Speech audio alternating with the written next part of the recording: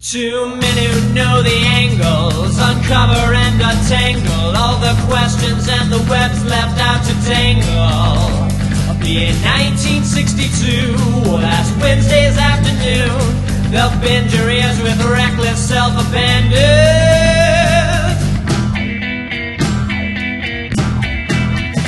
The amazing Spider Talk. The amazing Spider Talk. Come swing through the air, sit back and prepare for the amazing Spider Talk.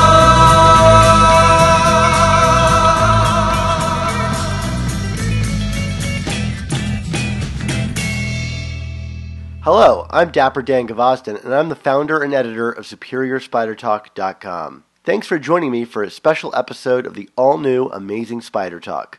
We hope you enjoy this podcast and that it provides an intelligent conversation between two fans, collectors, and creators as we look at the Spider-Man comic universe in a bit of a bigger picture. On this week's show, I promised that I'd be giving you all Episode 3 of the second season of our show.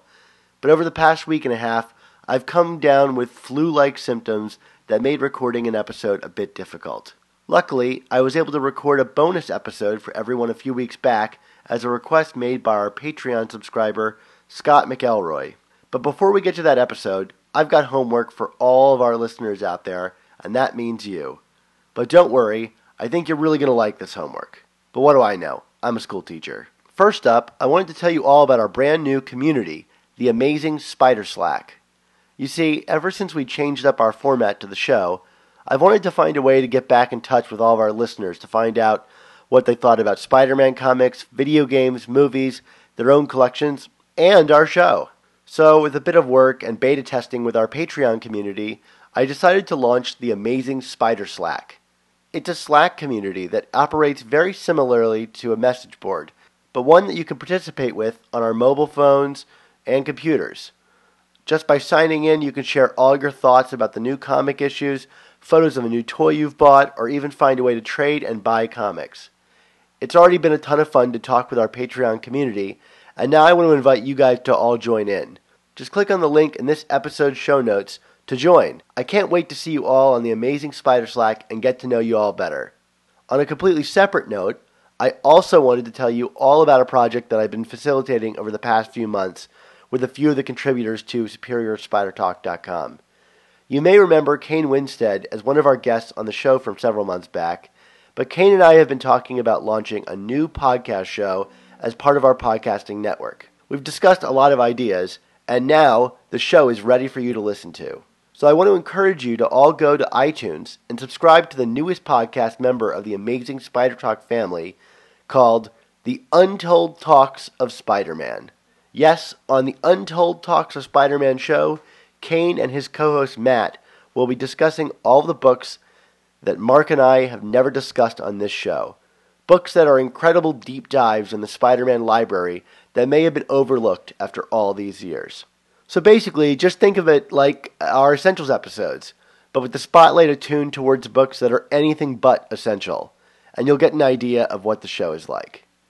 So again, go check out the Untold Talks of Spider-Man podcast on iTunes. Listen to the first episode and get an idea for yourself. I hope you like it and that you invite Kane and Matt into our podcasting family with a very warm welcome. Speaking of a warm welcome, on today's show, I'm going to be talking to one of my very favorite people on the internet, none other than Chris Baker. Chris has had a varied career weaving in and out of the world of video games, but his one constant is working on Spider-Man games. I just got word that I'll be traveling to E3 this year to cover the new Spider-Man PS4 game, so I thought there would be no better time to bring Chris on to discuss with him the legacy of Spider-Man storytelling in video games over the years.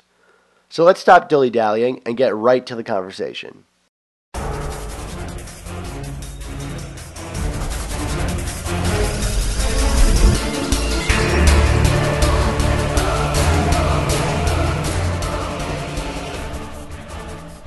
Well, welcome back, listeners. Today I am joined by my friend, it's weird to say, my friend Chris Baker, who I've talked with number of times but never really like this. So, Chris, welcome on the show. Why don't you tell our listeners a little bit more about yourself?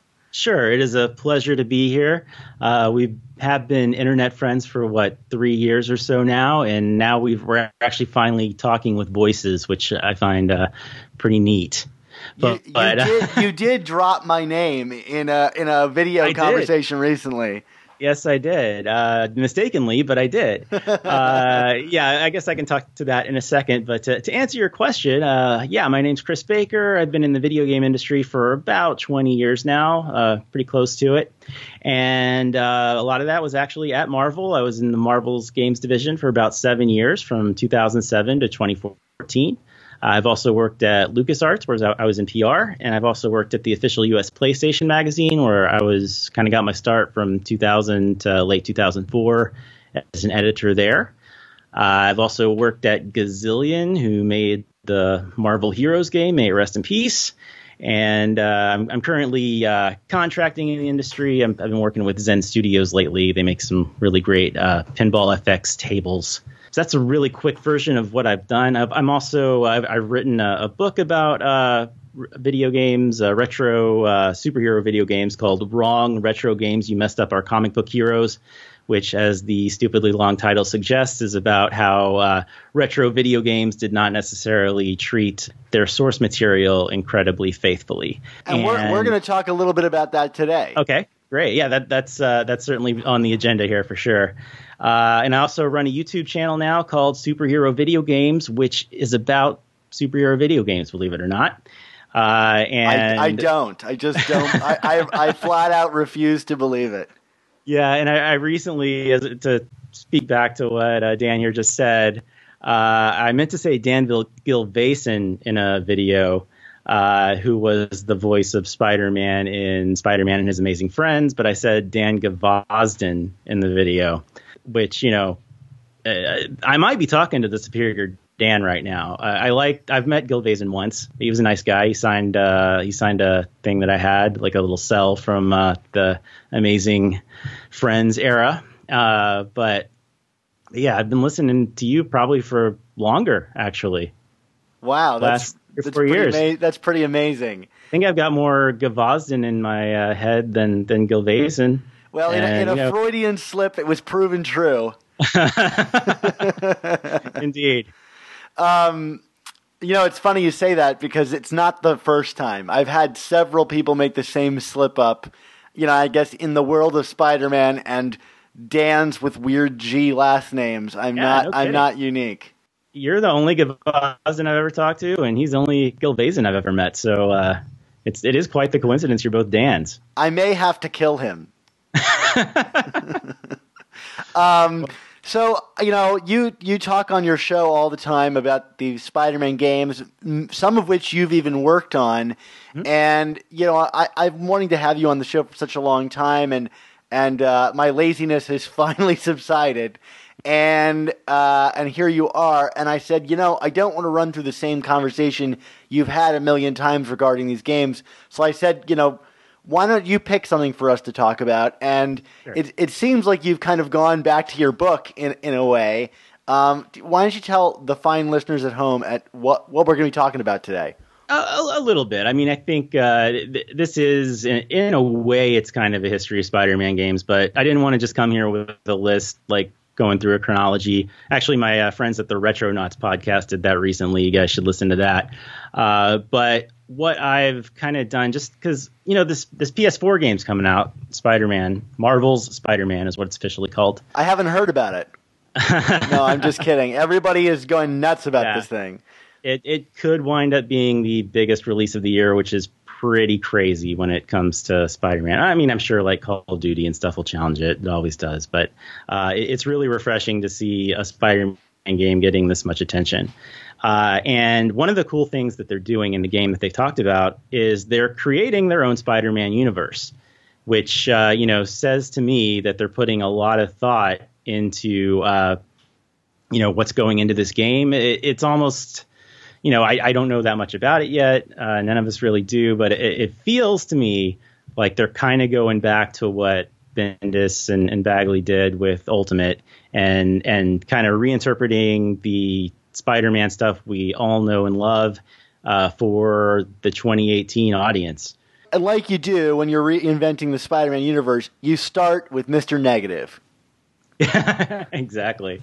I always kind of wanted to use him in a game. It just never worked out. We slipped him into Edge of Time, and the Amazing Spider-Man 2 he's mentioned. There's like a couple mentions. I actually have a video about the very short history of Mr. Negative in video games. I love Mr. Negative. I think he's one of the overlooked villains, although I feel like he's been handled kind of strangely back and forth over the years. That is true. And as far as the game's concerned, they've kind of insinuated that he may not actually be the main villain in the game, that he's, so far as we're recording this in February 2018, all we've really seen is Mr. Negative. We've gotten a hint of Kingpin, a hint of Shocker, and we know Osborn is mayor. Yeah. But yeah, actually, I haven't actually gotten around to telling you what the structure is here that let's do together. That. But all that in mind, all that kind of universe stuff in mind, I thought it'd be cool to go back through the history of games and kind of like look at the different approaches to universe that they've taken.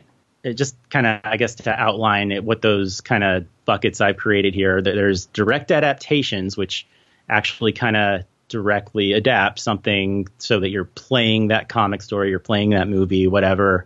There's like comic flavored games that are kind of like what you'd expect to fit in the 616 universe.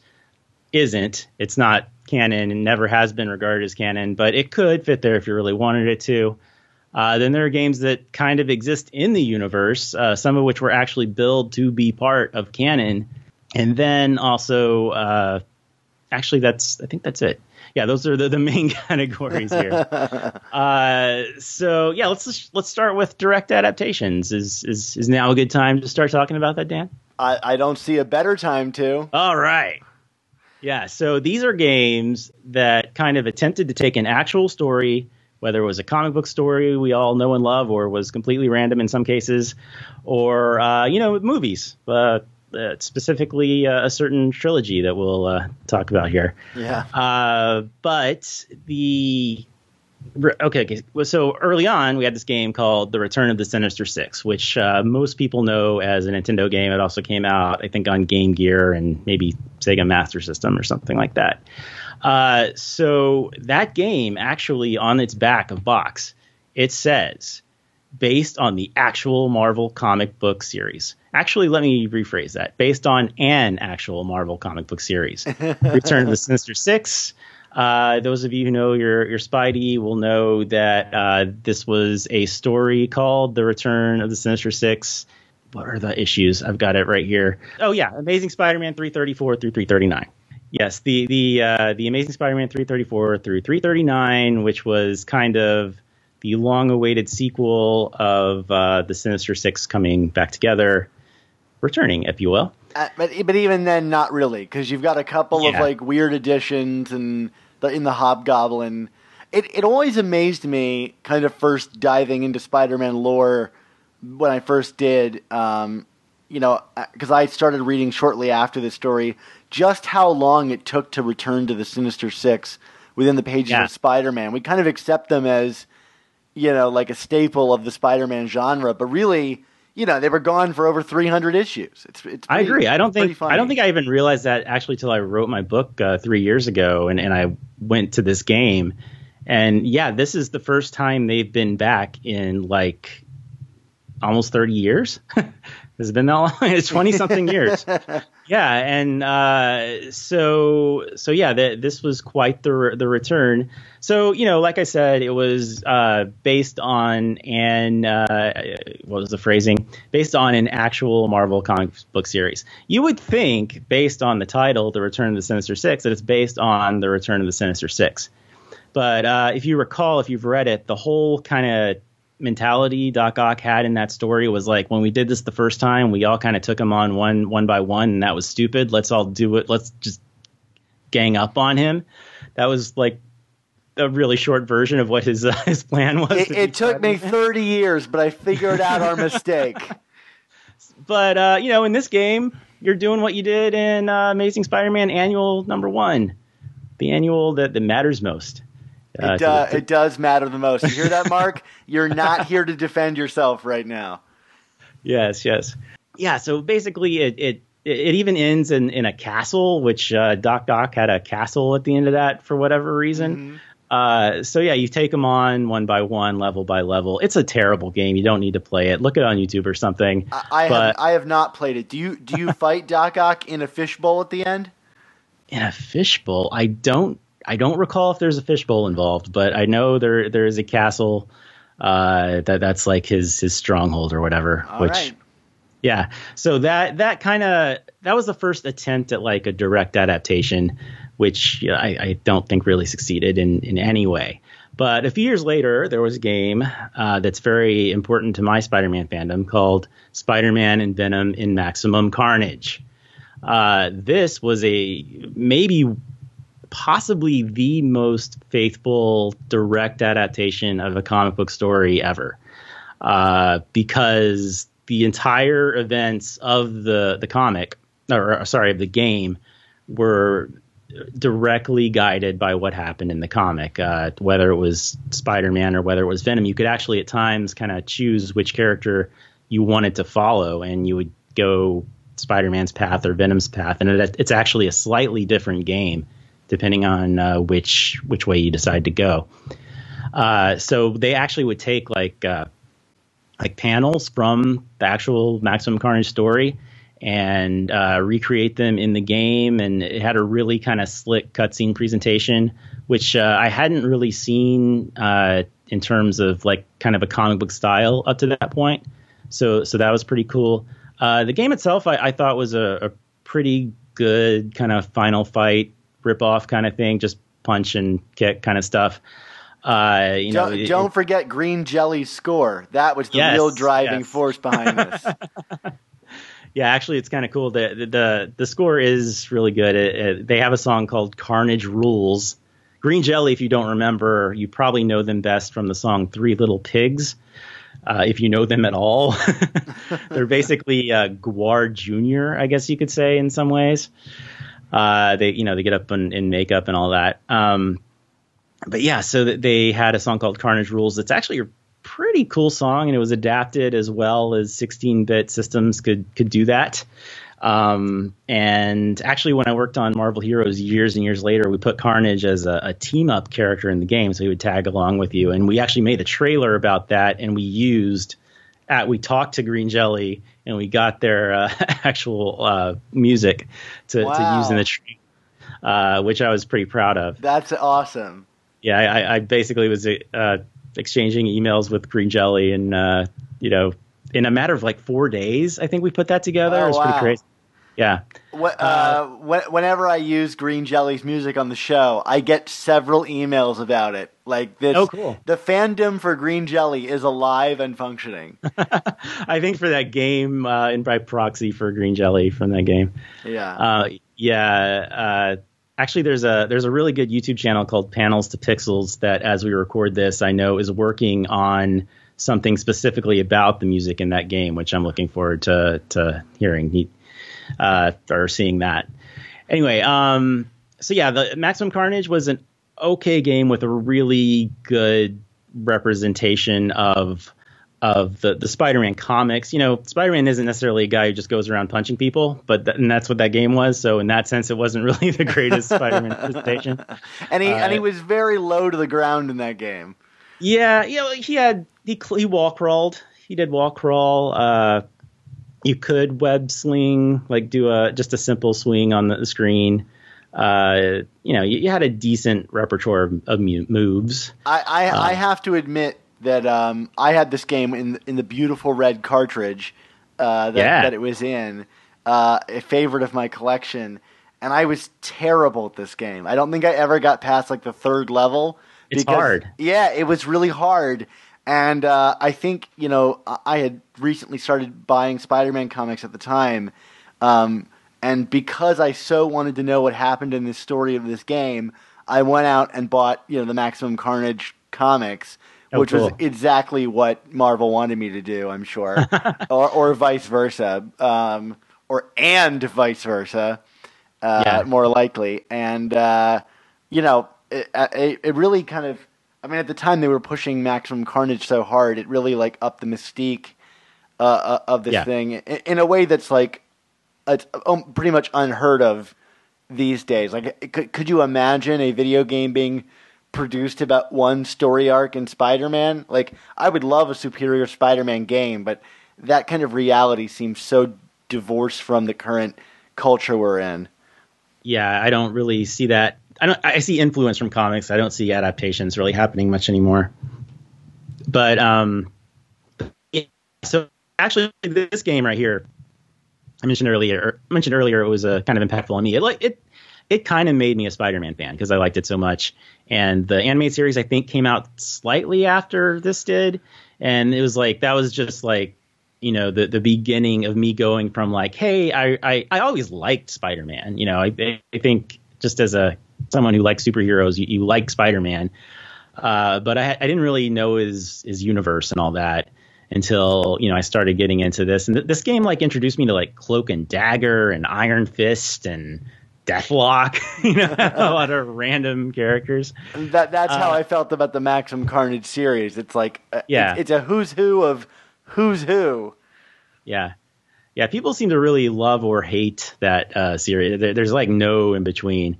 To me, I didn't read it really actually until just a couple years ago. I never actually read that story because the game did it for me. I did find some interesting discrepancies, like for example, at one point Spider-Man gets really pissed in the comic, and he's like, "You devils, I'm not going to take this anymore," or something like that. I guess devils was too religious or something. Wow. In the game, it says, "You animals, I'm not going to take this anymore." Oh, how interesting. So, yeah, there's like some really odd changes they made if you take a close look at it. But a year after Maximum Carnage came its sequel, which is called Venom Spider-Man Separation Anxiety. Venom got the top billing in this one. Huh. Do you have any idea why? Well, Separation Anxiety is a Venom story arc, so I think that's one reason. And he's fighting all the symbiote spawns that came after him, like Scream and all them. Those are pretty much all your bosses. So it's an entire game of symbiotes. The thing is, it tried to present itself as an adaptation of Separation Anxiety. It had nothing to do with Separation Anxiety. It had a lot more to do with Lethal Protector, which was the first Venom series. But they made some changes in their own limited story that kind of went more along with Separation Anxiety, and it ended up just being a mess. And it was a big downgrade from Maximum Carnage because it didn't have like the animated cutscenes. It was just like a wall of text that you would see. And it was just like, it did give you 2-player that the first game didn't have, but other than that, it was just a huge step back, and it was really disappointing. It's funny because when I was a kid, I like never owned this game. I would rent it from Blockbuster, and it had this kind of allure to it where I thought this was a superior game. And I think it was really mostly owed to that 2-player because I could actually get further in the game because I could convince my brother to help me out because we were so easier. Terrible. Yeah. It just, I felt like it was a better game because it was easier. Not that that's an actual reflection on quality. Right. Yeah. I remember it being very, very much easier. I could beat it. I could not beat Maximum Carnage. Maybe in that regard, it is superior. But you know, they pretty much gave you the same moveset and everything. So you know, it was a pretty bad adaptation, whereas Maximum Carnage was a pretty great just adaptation. And then the other kind of just straight adaptations where you're playing something that exists is the 3 Sam Raimi movie games. They all kind of had slightly different approaches. Like the first one was very level based, but it started with the whole tracking down. Well, it's all of these games kind of expand upon what is actually presented because it's a 2-hour movie and it's going to be like an 8 to 10 hour game typically, right? So, you know, the first one was an adaptation of the Green Goblin story, and it actually threw in new villains like Shocker and a couple other ones. I don't remember them off the top of my head, but it kind of felt a little too Green Goblin-ish toward the end, as I recall, because it was like the first half of the game was Spidey fighting, people like Shocker, and Vulture was another one, had a pretty cool looking cityscape there. And you just went through the story of Spider-Man. At the end, you saved Mary Jane from the bridge, and Green Goblin dies the same way he dies in the movie. So they definitely just tried to straight adapt the movie to game. And Spider-Man 2, which is an all-time favorite of a lot of Spider-Man game fans, it was also the story of Dr. Octopus with, even more new villains thrown in like Mysterio. But, that one stands out for its open world, which was pretty revolutionary. This was shortly after Grand Theft Auto 3, which was the revolutionary game in terms of open worlds. And but the web swinging in it is still the best there's been to date. I might take argument with that, but we'll hold that when we get to, I think, the one that holds a candle to it. Okay. Yeah, well, I would say the popular consensus is that it is still the best web swinging to date. That's fair. And, I think I know what game you're thinking of, and I might agree with you. But it is when it went from Spider-Man 2, I'm getting off a tangent here, but I think it's pretty relevant. When we went from Spider-Man 2 to Ultimate Spider-Man, which was the next game, which we'll talk about in a bit, I've been told that Spider-Man 2's web swinging was almost too good, and that if you're not like a hardcore gamer, then the physics were just too hard to master. So they kind of simplified it from there, and it's kind of existed in various states ever since. But, a lot of people contend that Spider-Man 2 has the best web swinging ever, and I think that's one of the reasons or the main reason that it is as highly revered as it is. And Spider-Man 3, I've never played. I'll just say that, but I have watched footage and stuff. It's Spider-Man 3. It famously also got really bad reviews. Yes, it was in that awkward transition between generations. We were going from PS2 and Xbox, original Xbox, not Xbox One, to the 360 and the PS3. So as a result, whenever you're in that stage and you're making the same game for multiple systems, the one that should be the best is compromised. It's just the way it works, unfortunately, and it always happens at the beginning of a console generation, which this was.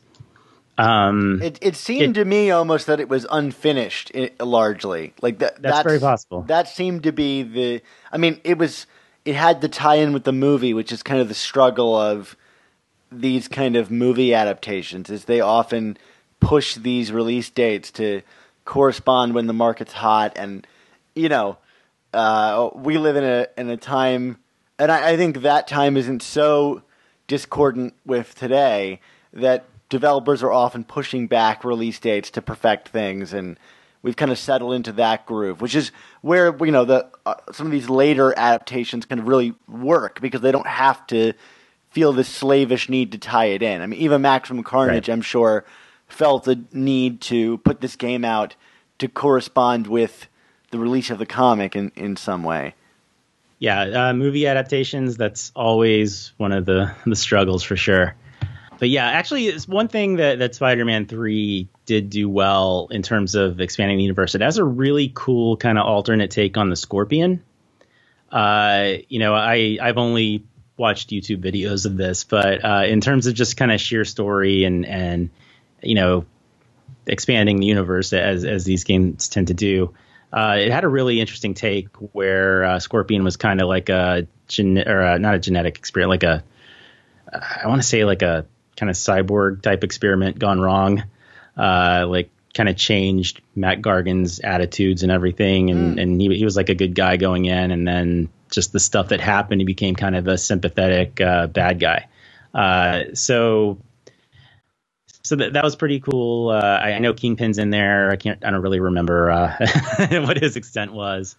But it again, just adapting the story for the most part from start to the nice end with Venom and the huge Sandman, and you actually played as the new Goblin a little bit. What do you think about this approach to like adapting comics to video games or movies to video games? Is this we expressed a little bit earlier that it seems like something that's really separate from what we kind of media environment regarding video games we exist in today. Do you think that it will likely not return to this kind of format? I think it will exist as a Lego game moving forward from now on, like that format. There was a time when if there was a big blockbuster coming out, you could pretty much always anticipate a video game to go with it, and very often it was a straight adaptation, maybe expanding a little bit. But that day has passed. People just stopped buying them, and the game is only as if you do that, then the game can only be as good in terms of story as the movie that it represents. And a lot of times the movies are, they do fine, they don't do great. So the game isn't necessarily something people are clamoring for. And I think people started to realize as games got more and more kind of sophisticated and actually had stories, I think it took a long time for people to figure it out, but they really wanted something more that wasn't just a direct adaptation. That said, I do think that like a comic book adaptation would be more interesting because really only your hardcore comic fans will have read them. I think something like a Spider Island, for example, was just tailor-made to be a video game. Yeah, no kidding. And in some ways you can. It was actually funny. Well, we'll talk about this later because it's about another game that I worked on. But yeah, I think that's about all there is to say about the kind of adaptations. I'll say my dream Spider-Man game would fall into this category. I would love to see like an episodic, really released Spidey game that would update its art style based on the writer who was operating the book at any given time. Like, if I could play a game where I played as Ditko's Spider-Man for a while through several adventures there, and then a game that played through Romita's and so on, it would be so hardcore and nerdy. But like, wow, what that would be! If I had a dream game to develop, that would be the one. Like, can each level be an issue and kind of thing? That would be super sublime, and no one would ever make it. But a boy can dream. Yeah, I do think there's room for taking maybe stories that are in comics and in, like, say, the Spider-Man PS4 game, that's a nice open world game. You're going to need a lot of side quests and stuff. I think you could adapt like popular stories and make them missions, just not what the game's about, but just like a side mission that you don't even have to do if you don't want to. I feel like if they were smart as developers and wanted to have DLC that had like a built-in fan base that would want to buy it, like buying your favorite comic or select comic issues where you are like fighting your way out of a flooding building or any number of these stories could be really exciting as almost like a nostalgia play. Oh yeah, I agree. The kind of resistance you'd get there is like how many people who actually really know those really old stories are playing video games. And you could do stuff with newer stories. Yeah. But then, like, how many people, like, what percentage of the audience that plays this game is actually reading comics and cares about that? I don't have those numbers, but I actually suspect they're not very big.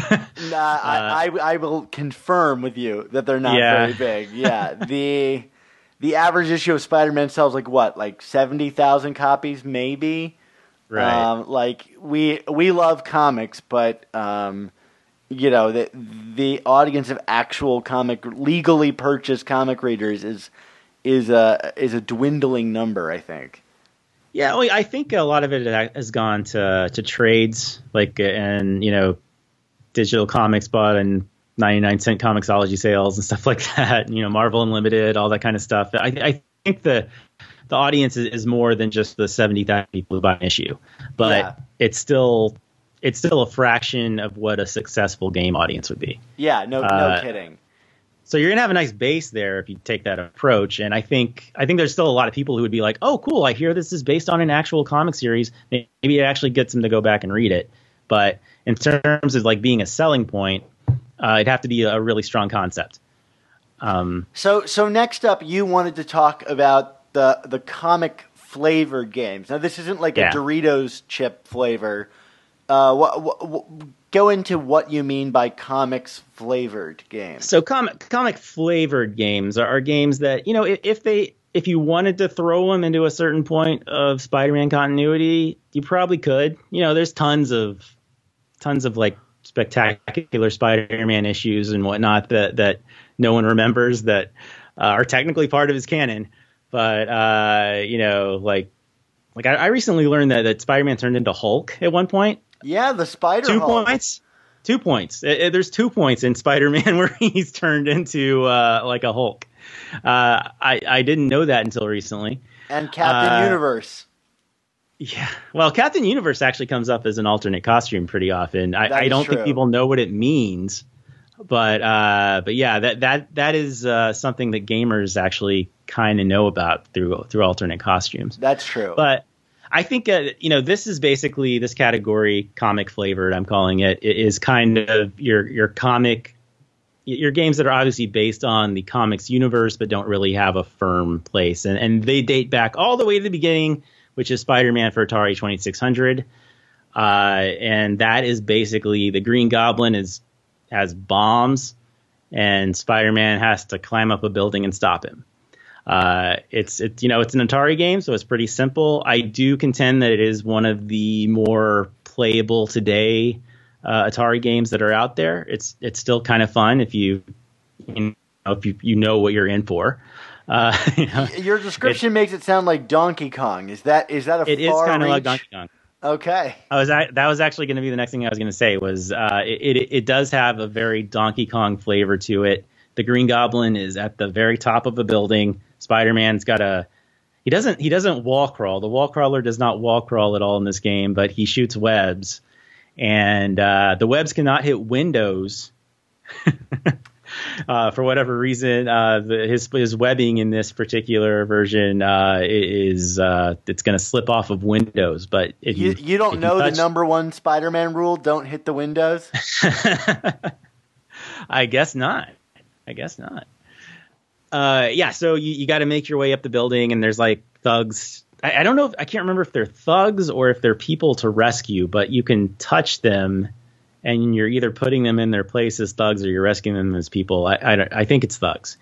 But you work your way to the top. It's a big distinction. Yeah, well, it's just the shape of a person in a window. So there you use go. your imagination. Atari. Yeah, and then you get to the top and you disarm the bomb, and you go to another level, and you keep going and going because that's what Atari games did. One kind of cool thing about this game is, back then, now you have these teams of 100+ people that work on top tier games. This was, I think mainly one person with music help from another person, and that was a woman in a very male-dominated field at the time. Her name is I forgot her name off the top of my head, but she is very. It's like the only game she ever made, I think, and it's just pretty cool. I think that the very first ever Spider-Man game was developed by one person. It was a woman, and it was for a company called Parker Brothers, which is pretty appropriate. That's funny. Although there's only one Parker, but what are you going to do? Well, no, now there's multiple. Oh, that's right. Don't forget about Kane Parker. Yeah, that's true. That's true.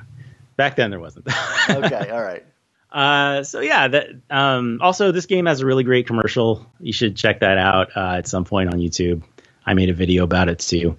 Going fast forwarding a few years, Spider-Man the video game is what this one game was called. It was in the arcade from Sega. I think it does a really good job of kind of capturing the color of a comic book. It still has a really kind of cool look to it. It came out in 1991. It's all sprite based, so it doesn't look like a PlayStation 1 kind of 3D model or something like that doesn't really hold up today. It looks really good for 1991. Yeah, it does. It does. And if you go back and play it, it's just punch, punch, punch, and then there's some like platforming sections, and then it's a 4-player game. Do you know what the other playable characters are, Dan?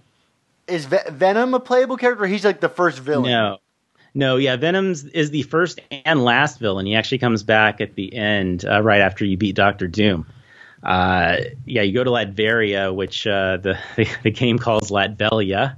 There you go. It's made in Japan. Okay, I'm gonna guess Black Cat. Yes. Okay.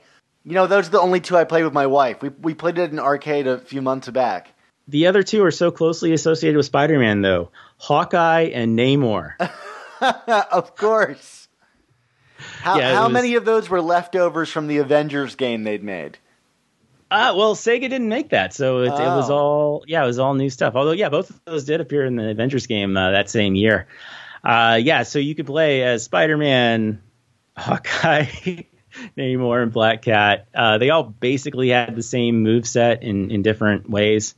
Spider-Man had a web-slinging move, and Black Cat used a grappling hook, and I don't remember what Namor and Hawkeye did exactly, but everybody kind of played the same. But you went through and you just beat up on Scorpion and Green Goblin and a nice menagerie of Spider-Man villains, and it had Kingpin and it had Dr. Doom was the supposed main villain, and then Venom comes back. This was the first time I saw Venom actually as a person, because I wasn't really reading the comics back then, and he was a really new character at the time, and he does some things in the game that are not really a Venom kind of thing to do. Like he becomes like the size of like Godzilla or something like that. Well, time out. You must not have read Venom Inc. yet.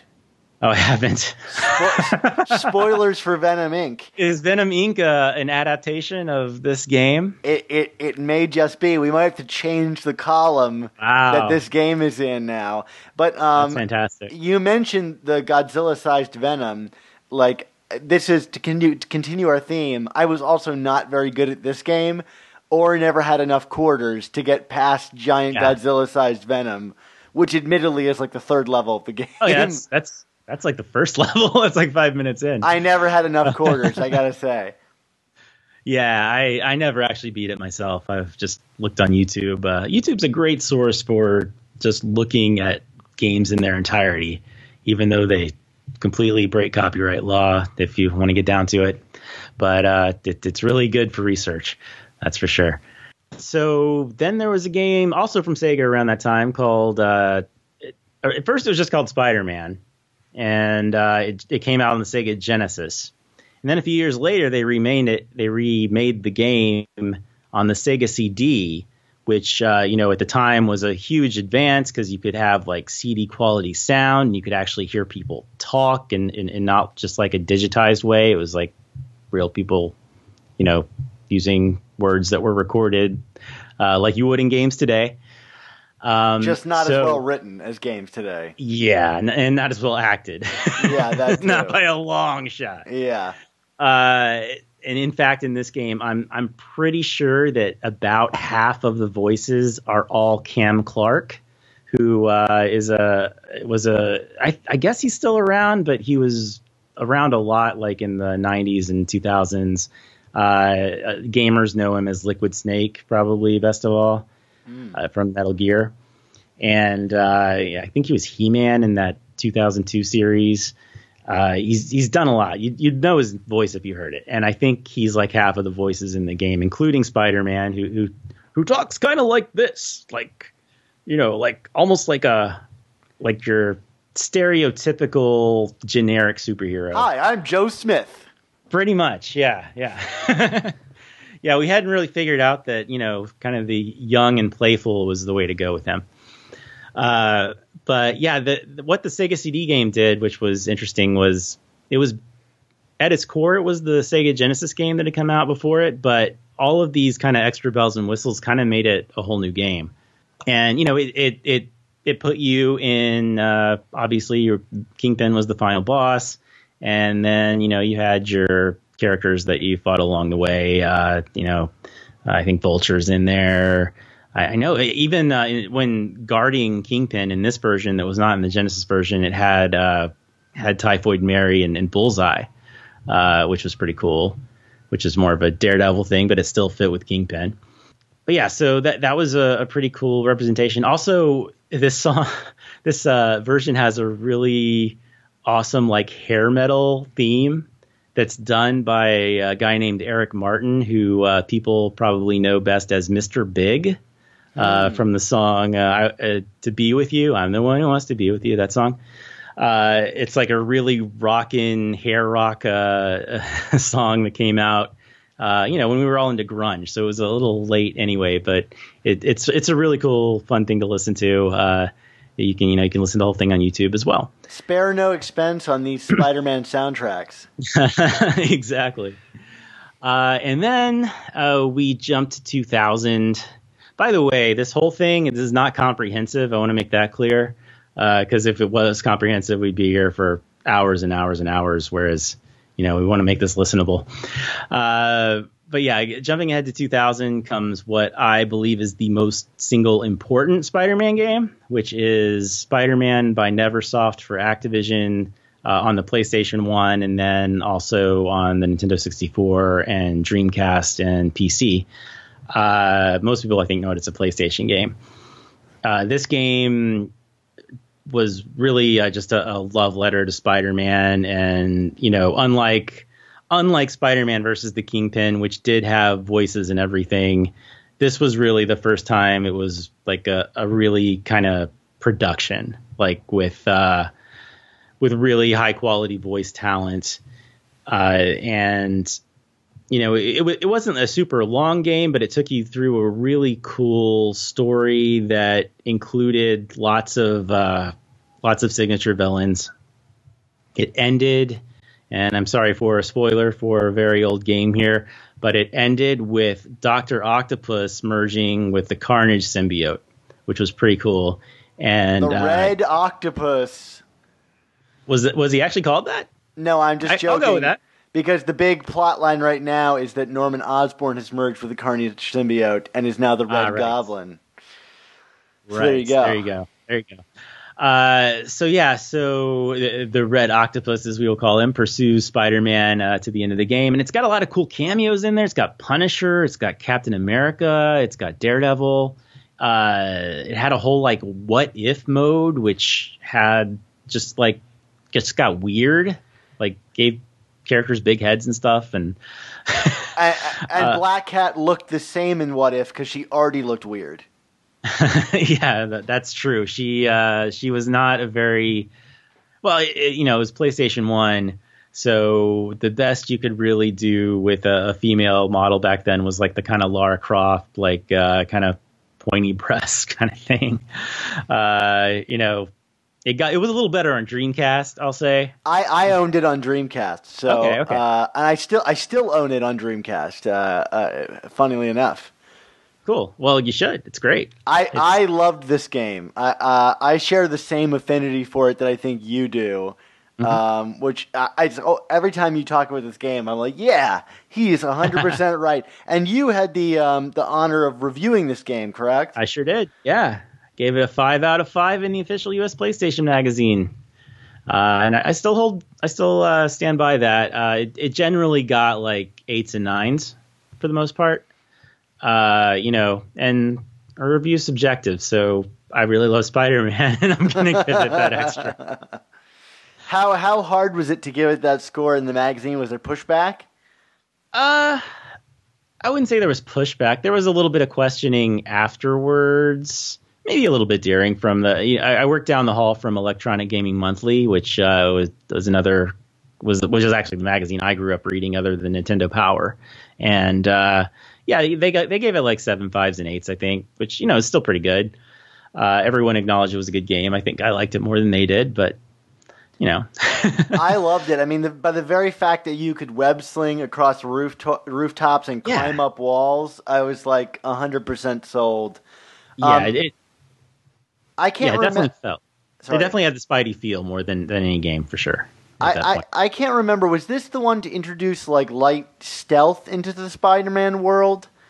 I don't think there was much stealth going. Oh, there was a little bit. Yeah, there was like a level where there was like a bank robbery and you stuck to the ceiling, and you would go basically hop down on guys. So yeah, there was a degree of stealth. It was not like what it would be in some later games that we'll talk about here shortly. But yeah, there was a degree there for sure. I remember a particularly frustrating office level where you're like dropping out of the shadows from the ceiling. Is that this game, or am I mixing? That is it. That's actually exactly what I'm thinking of. Yeah. It's kind of funny. When I was back then, I was working on the magazine. The person who showed it to us was a guy named TQ Jefferson. He now works at Skybound on Walking Dead stuff, but he worked at Activision at the time, and it was his production. He was a producer on the game, and we kind of bonded at that point because he was a huge Spider-Man fan, maybe even bigger than me, and he we kept in touch over the years because we had this Spidey bond, right? Spider Brothers. Like you did, yeah. Then 8 years later, he'd become my boss at Marvel, and he was the VP of games there from like 2008 to 2014. So, he was my friend, and then he was my boss, and that was pretty cool. That is cool. But he had a saying for that particular level that was, evil never looks up. Because you basically spent that particular level on the ceiling, plopping down on guys when you could. But that was his saying for that, which I still to this day find pretty funny because it kind of holds true whenever you're in that situation in any game, whether it's Spider-Man or not. Batman, Arkham Asylum, that kind of stuff. Evil never looks up. I have a phrase for that level in most Spider-Man games, which is evil is crawling on the ceiling. Because controls on the ceiling were always fraught with incredible difficulty. Yeah, the camera in that game was its biggest fault, definitely, and yeah, especially when you're on the ceiling. Yeah, it's a hard thing to get right, because we as human beings do not do that. And does it invert your joystick? I could never remember. Is up, is down, down? What is up and down when you're Spider-Man? Right. Yeah, fine questions, all of those. But yeah, that had a sequel. It wasn't as good, called Spider-Man 2 Enter Electro. That's an interesting game because this is a little heavy here, but the last level in that game was modified because the last level in that game was originally the Twin Towers. Oh. This game came out, I believe it was October 2001. And I reviewed that game as well. I reviewed it like in August. So the version I played actually had the Twin Towers in it. And then, we had September 11th, awful day. And that it's one of those weird things where they were like, well, we got to change this. And so I think if you play it now, it's like one kind of conjoined building, but that is very awkward. But the game itself was kind of more the same, just with not quite as cool villains. Like it had like kind of like the Rhino stage, but it had Hammerhead charging at you. Hammerhead's okay, I guess, but Rhino's cooler, and it was a bunch of that kind of stuff. So that was a 3.5 out of 5 to me back then. I remember. Oh, okay. You recall that story of the Twin Towers? It reminds me a lot of the the early teaser for the Raimi movie. Yeah, that saw Spider-Man catching the crooks in the web between the towers. Yeah, it was a great teaser. It makes me wonder. Maybe you have some. I'm sure you have some insight on this. This kind of like the pacing of these games. Were these right before the Raimi games? It seemed like there was a real quick quantity of these games coming out. Around the time of that first movie. Yeah, well, Activision had the license and they wanted to use it. So they would pump out something pretty much every year for a while there. The first game was 2000, then this one was 2001, then 2002 you'd have the first movie game. I guess they took a year off and, the second movie game, then, that they kind of went with the cadence of the movies at that point. But yeah, they had the license and they wanted to use it. And they took I don't blame them. Yeah. And, they treated it well. I don't think Spider-Man 2 is as good, but... it was also kind of in a weird transition between PS1 and PS2. PS1 was still very relevant, but PS2 was out. And, this was not Activision's priority at that point. The PS2 was, and, they were already, I'm sure, making the movie game that Treyarch would come out with. The Spider-Man 2 came out, and it was fine. I think, in my review, I said, strangely enough, lightning doesn't strike twice for the Electro game. Well, look at you. Yeah, I know. Or some kid really liked that. Like they wrote in there I really liked what you said, and that just stuck with me. I think that's the only reason I remember even saying that. But yeah, so let's flash forward a few more years, still in this comic flavored kind of category. My first Spider-Man game I got to work on was Spider-Man Web of Shadows, which among fans today I think is one of the favorites. I get a lot of people, when I started putting out YouTube videos and saying, hey, I used to work on these games, people would be like, dude, I love Web of Shadows. That was my childhood. And it's like, oh, that's cool. Now I feel old. But yeah, so Web of Shadows was very much a Spider-Man and Venom-centric game, with Venom being the ultimate bad guy. He actually gets bigger in this game than he did in that game I talked about earlier at the end. And basically a symbiote invasion happens. By sheer coincidence, the same thing was happening in the comics at the time. There really was no correlation there. Just I don't know if you remember New Avengers back then, but there was a storyline where a symbiote invasion was happening. And that happened right as this game was nearing its end of production. But I just found it really interesting that that those two things just happened. That is funny. At the same time. There's another instance of that I'll get to in a bit. And then so Web of Shadows had a lot of cool cameos like Luke Cage, Moon Knight. And with the symbiote invasion, it also kind of featured traditional villains, still being villains in the game, but also eventually being, unlikely allies like Kingpin, Tinker, Vulture. They all eventually joined Spider-Man in the fight against the symbiotes.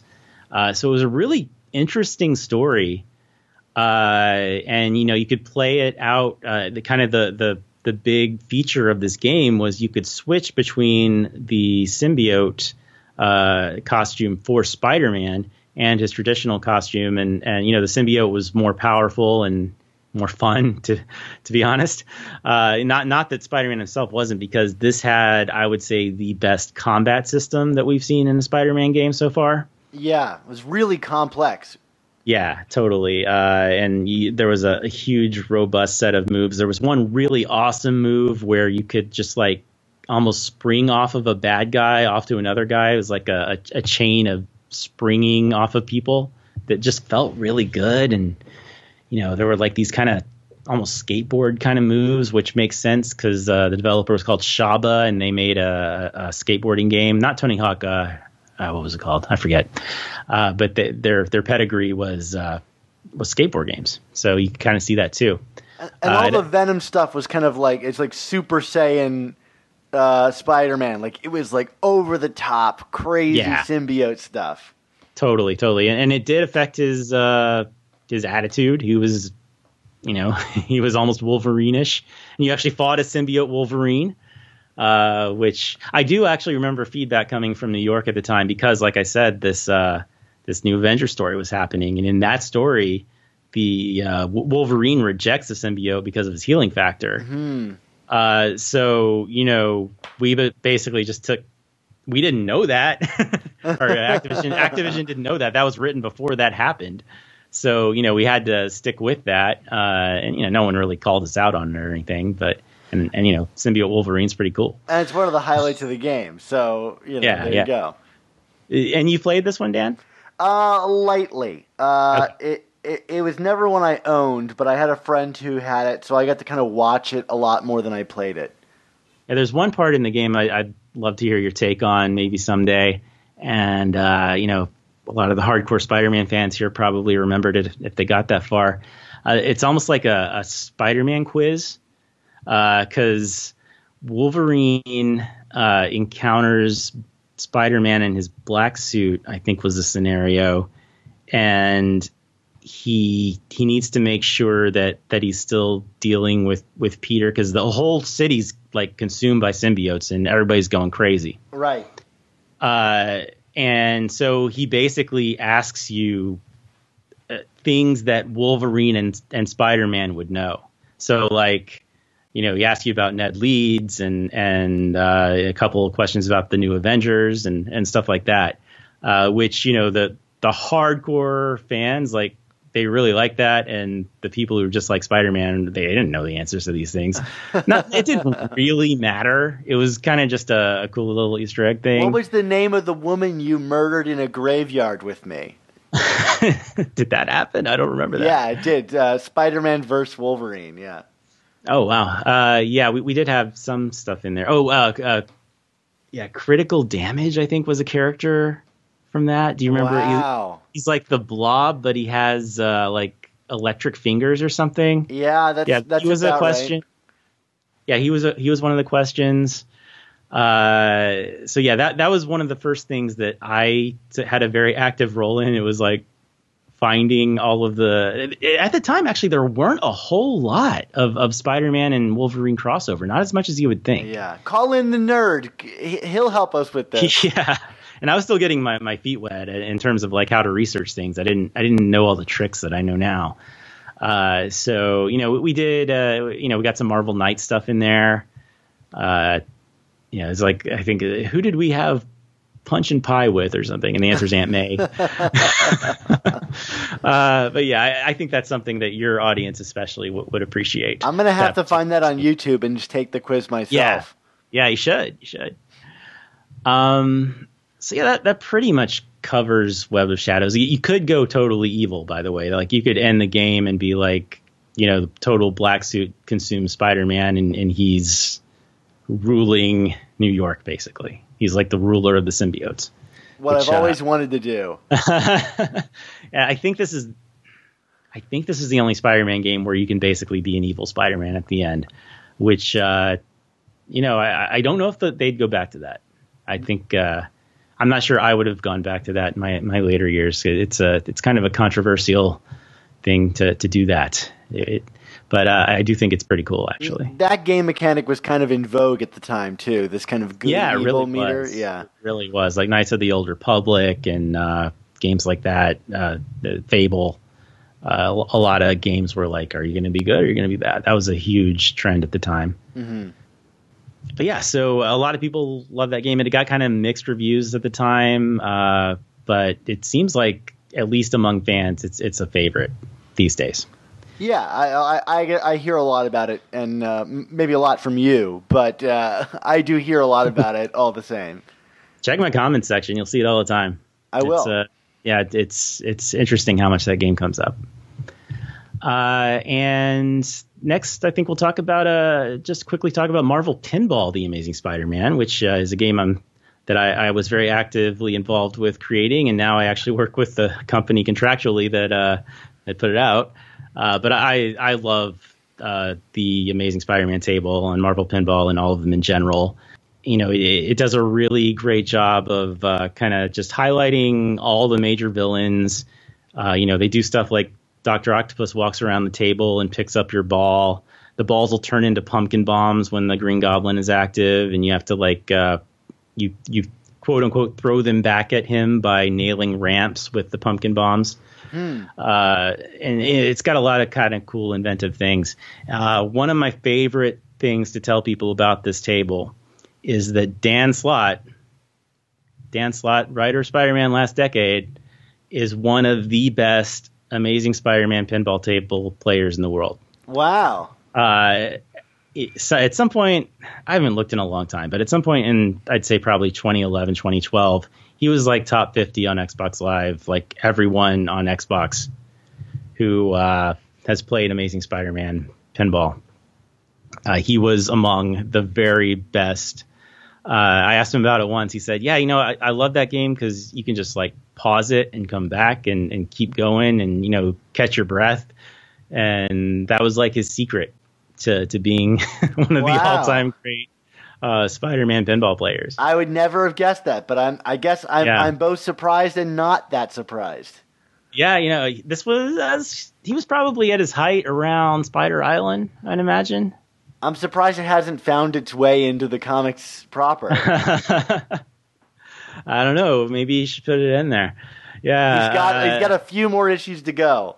That's true. Maybe that's what his last issue is going to be. He's going to surprise us all and be like, "This is just Amazing Spider-Man Pinball, the comic." That's interesting. It's all been in a macro universe inside of a pinball table. He's always talking about the long game. It all takes place in Arcade's Murder World Pinball or something. There you go. Yeah. There you go. I'd buy that, but I'm also contractually obligated to buy everything. Cool. So yeah, let's just talk about some other ones real quickly here. Spider-Man Unlimited is a mobile game that you can play right now. It's got like over 300 something different versions of Spider-Man now. A lot of them are different characters who play like Spider-Man, but it's like a runner. It's fun. It has a really cool kind of art style to it, very cartoonish. But yeah, like these other ones, it kind of fits in a 616 kind of fashion, but isn't really. So I definitely had a solid 2 months of obsession with this game. Yeah, people still do. They updated it and added like turns into the game, and that's where I checked out because it was like it just suddenly got too random in terms of my skill ability. I was at the top of my game. I was in the top of the rankings on that game, and then they added turns, and I was like, you know what? This is where us old timers check out. Yeah. So, yeah, one of my favorite games that I worked on was actually Shattered Dimensions, and that I kind of say it's a tie between Shattered Dimensions and the 2000 game as to what my favorite personal game is of Spider-Man game history. Shattered Dimensions, if you don't know, was kind of Spider-Verse, like a very miniature version of Spider-Verse that came out in 2010 on X360 and PlayStation 3. And it joined together, we actually called him the Amazing Spider-Man. And he was voiced by Neil Patrick Harris because Neil Patrick Harris was Spider-Man in the MTV cartoon. And we had Spider-Man 2099, who was voiced by Dan Gvozden, the Amazing Spider-Man. Then we had Ultimate Spider-Man in his black costume. Just the reasoning there was because we wanted to vary up the gameplay more. Because if it's just Ultimate Spider-Man and then just kind of typical Amazing Spider-Man, then those are kind of the same character. So we gave the black costume back to him.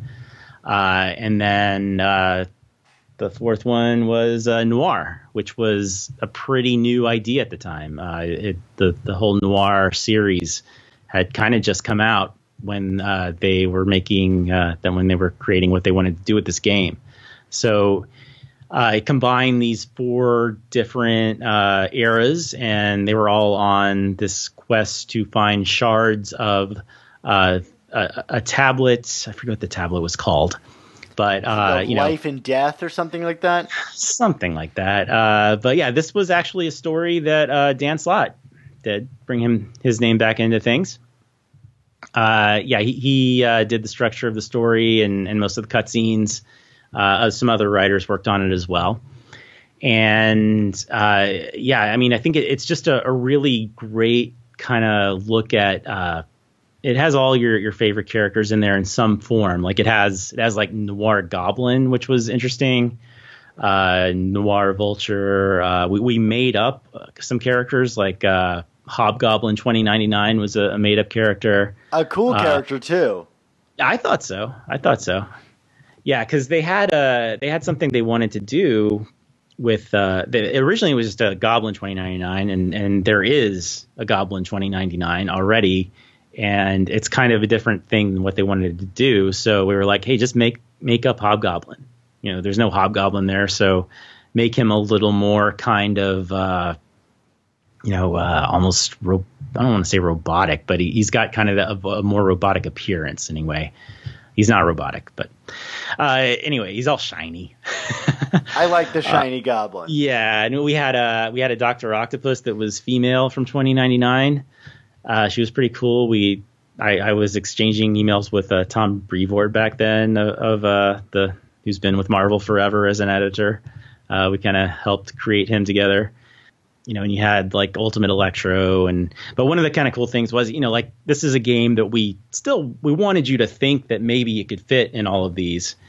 And, you know, it didn't really at the time make sense for like Ultimate Spider-Man to have the black suit because he just wanted to get rid of that thing. He never wanted to have that again. Yeah. So, you know, we made it. We made an excuse for that to happen. I remember I even went so far as to get super geeky about it and to say, you know, if we wanted to, we could put this like as issue number 100 something 0.5. Because there was because he got it back later on. And I think we'll talk about this again too. But yeah, so, you know, we put a lot of thought into making things fit. You could tell Shattered Dimensions is beautifully done. And I think when we're talking about this kind of comic flavored, to me, the comics were never better represented than in Shattered Dimensions. Cool. It is. I don't know. I would say it's my favorite, but there's another one we're going to get to that might be my favorite. But I think in terms of just like moment to moment fun, it never got better than Shattered Dimensions. Yeah, I think I agree with that. It was definitely a kind of a tighter experience than something like a Spider-Man 2 was. You know, it didn't have the open world, which is the reason a lot of people don't like it. Because a lot of people, once the open world hit, were like, Spider-Man's always got to be open world. There's no other way to do him. And, you know, I think there's room for both. I think, well, one thing that I think was actually kind of cool, I can relay kind of a behind the scenes story here, I guess, is, you know, there was in development, there was a fight with Juggernaut, which was actually inspired by the classic Juggernaut story from the 80s. And, you know, it's not that exactly, but it's kind of inspired by it. And the way it was initially kind of made was, you know, Spider-Man just kind of beats him up and, you know, that's it. Which, if you know the Juggernaut, it's not really the case, right? Nothing stops the Juggernaut. Right. So the way the fiction of this particular game worked was these supervillains were getting hold of the shard pieces that everybody's after, and it was making them more powerful. So the idea that we had to kind of fix that was to make the shard actually counter the power of the Gem of Cyttorak. So it made him vulnerable. That's clever. And we did that with a line of dialogue. Like it's like Madam Web connects to Spider-Man through, you know, Madam Web powers, whatever those are, and says, you know, the shard is actually countering his powers. You can actually defeat him. Something like that. I think Spider-Man's retort is with great power comes great vulnerability. I did not write that, but I don't know who did, actually. I think that was the secondary writer they had. But you're making me even more keen to return to this thing. Yeah, well, stuff like that is the kind of, when it was my job at Marvel to kind of oversee how that things were being presented as they should, it was like, that's the kind of thing I did. And I think that's like a really kind of tangible example, because a lot of it is super small and minuscule and almost boring. But, when you can point to things like that and just, giving creative direction and costumes and stuff like that, like that's one of my kind of go-to examples of something that I did that was a simple change that changed a pretty glaring error that we could not have fixed at that point in development. You had a lot to do with how Deadpool's presented in this game, correct? Oh, yeah. Ultimate Deadpool is who it is. And if you've read Ultimate Deadpool, he's really straightforward mercenary. He's not Ryan Reynolds, Nolan North, the meme pool, you could call him today even. He's not funny. And, we wanted Deadpool in the game, but that's not the Deadpool we wanted. Like, that's not like I was saying earlier, a lot of people don't actually read comics. They know the gist of what characters are about, and that's not the Deadpool they know. So we wanted to make him funny. Even the people that read Ultimate Deadpool don't really like Ultimate Deadpool. Right. I've actually seen Bendis say, if I could take one thing back, it would be how I handled Deadpool.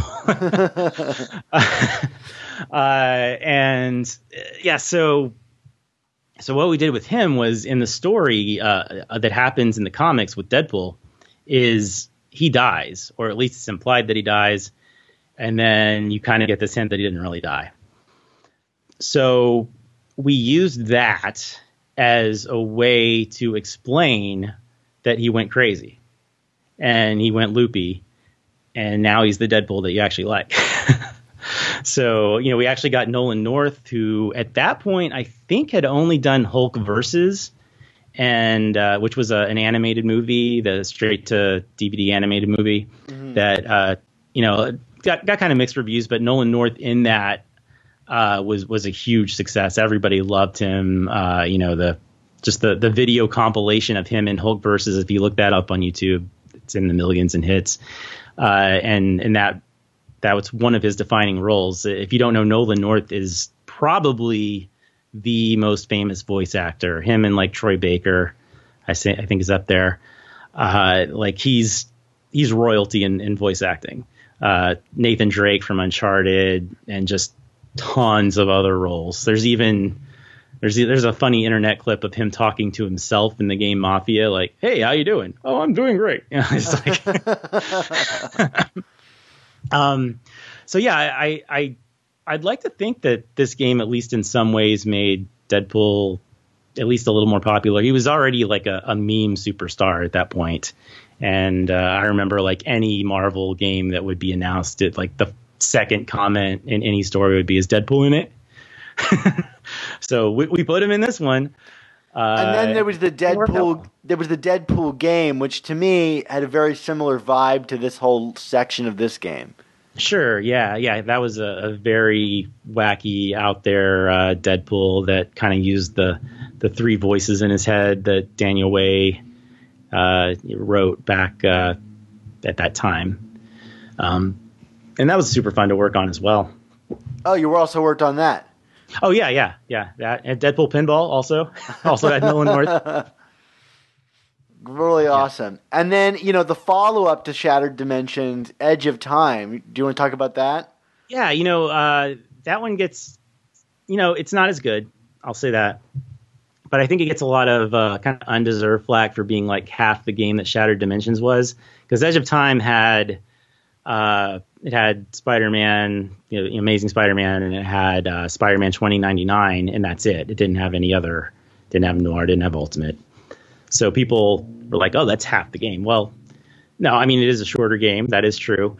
But it's also like a much tighter story with like, they're actually interacting in this. There was only one scene in the previous game at the very end where the characters interact, which I always kind of regretted. But in this one, which was completely written by Peter David. Like, he wrote everything, which is actually pretty rare. Yeah. It's usually, kind of split between, his creative direction, like Dan did with, Dan wrote some of Spider-Man Dimensions, or Shattered Dimensions 2, and he's offering creative direction in Spider-Man PS4. But it's pretty rare for like one premiere guy to write the whole thing, but Peter David did, and it's a really tight script that has a huge plot hole in it. I won't get into that, but we let that slide because it's time travel, and time travel is just weird like that. Did this come right before the resurgence of Spider-Man 2099 in the comics? Like, it kind of preceded that. There seemed to be this wave of... It was before that. Of things that just wanted to bring 2099 back. Like Time Storm. Yeah, I think Time Storm. Do you know what I'm talking about? Time Storm? Mm-hmm. Yeah, I think that came during the Shattered Dimensions era. So... I guess it still kind of pertained at that point. It was only a year later. It wasn't a huge wait between those two games. That whole game was inside, which I think was kind of one of its negative points. It took place entirely inside of Alchemax. So, there weren't any outdoor environments, which I think kind of worked against it. It had some interesting things. Like, it actually had Black Cat 2099, and it's never really clearly defined if that was like just a clone of Felicia Hardy, or if it was like Felicia in another form, or something like that. And then at the end, you want me to spoil it? I'll spoil it. At the end, it turns out that the big boss is actually an evil version of Peter Parker. Which is, I think, no, I'm not going to say that. Because I might be misremembering here, but that was something that Peter David really wanted to do. So we did that. We had Anti-Venom in that game because Anti-Venom was a big deal at the time. I remember, and he was like this big hulking Anti-Venom. Yeah, totally. And I think like that particular character model, I think, is really beautiful, and even as a 360 game, I think kind of holds up today. No kidding, it was gorgeous looking. I mean, a lot of that game was really pretty to look at.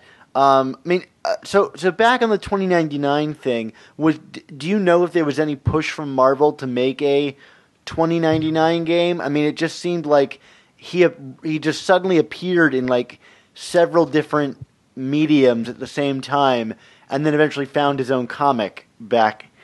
I mean, I think what the answer to that question is that Activision thought he'd make a fun game character, like. Just his world in Shattered Dimensions was really cool. Yeah. Like the way it was presented, I don't want to say Blade Runner, but it had a really cool kind of futuristic look to it that, I hadn't quite seen. I don't know that I've seen like something quite like it before. Yeah, no. And the gameplay for him was wildly different than the other ones. Yeah, totally. A lot of falling, a lot of gliding. Yeah. And, he doesn't web sling, right? He just kind of zips around, and he's got that Matrix-like effect. Yeah, I will say actually that Edge of Time corrected what I think is probably the biggest fault of Shattered Dimensions in that being the characterization of 2099. In Shattered Dimensions, we kind of made him another Peter Parker. Really, he's a little jokey, where Miguel's not really like that.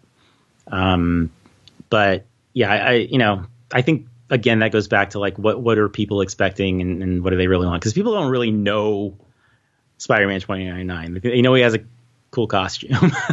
Yeah. At least at that point. Are these comic flavored games your favorite like type of game adaptation? If you were to direct a game, is this what you would choose to do? I think so. Yeah. And I think I think the game being produced now mostly fits into that category, with the kind of caveat that it's definitively its own universe. Mm-hmm. I mean, but it has like the Feast center in it, so like like you don't get much more comic nerdy than that. Exactly. Yeah.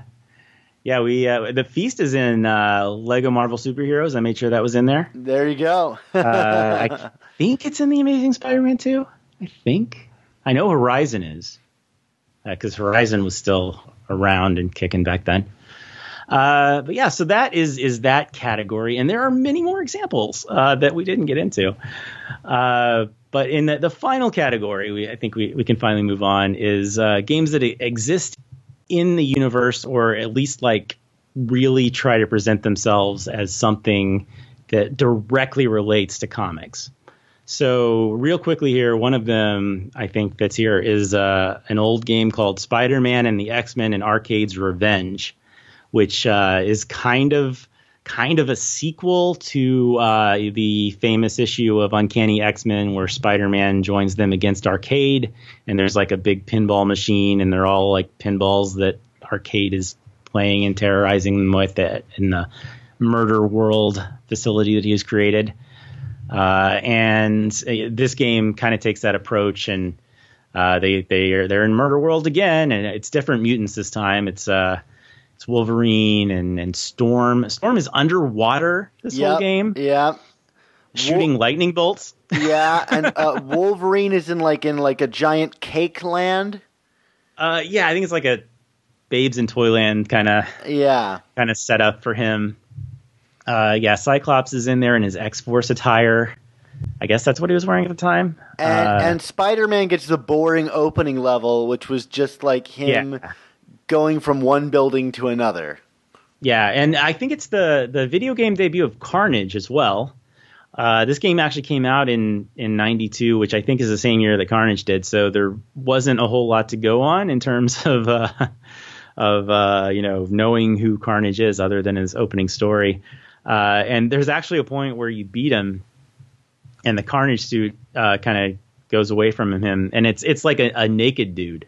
It's like a naked 2D sprite just sitting there. So full male nudity on your Super Nintendo. All right, that's what we all came for.